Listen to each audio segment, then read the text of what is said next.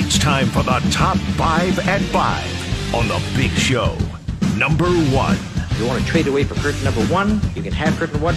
Dramatics at the end of the Mizzou, Florida football game on Saturday, and the Tigers eventually came out on top. They did not play their best. The defense clearly had some issues tackling, blowing coverages, things like that.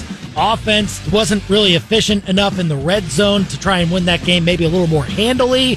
But in the end, Brady Cook decided to put the team on his back on 4th and 17. He found Luther Burden downfield. They got even further into field goal range, down a point late in the game in the final minute, and Harrison Mevis delivers the field goal like he always does. And the Tigers go to 9-2 overall. The New Year's Six Bowl possibilities are still alive for them as they head into Arkansas this week.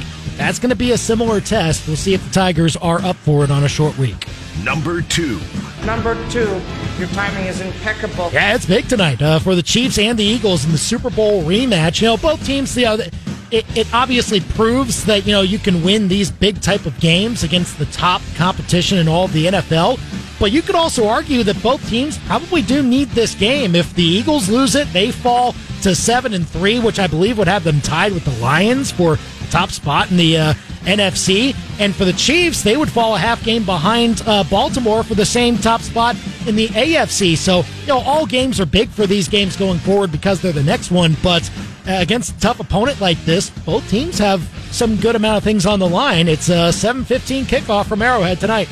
Number 3. There's Jordan for 3. Yes! Man, Mizzou men's basketball just melted down in the final minute against Jackson State, and they were handed a loss that no one really expected them to have at this point. 73-72. Jackson State comes in and gets their first win of the season.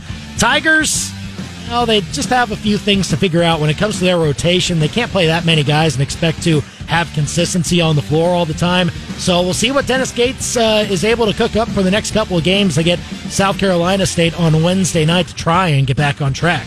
Number 4. Oh, shanked it. Interesting signing for the Cardinals. They bring back veteran pitcher Lance Lynn on a 1-year, $10 million deal. Lynn is, of course, a familiar name for St. Louis, pitched here for a few years. And, you know, the Cardinals need a whole lot more stability in that rotation. They can certainly get it from Lynn. The question is, there need to be more moves after this. Where will the Cardinals go?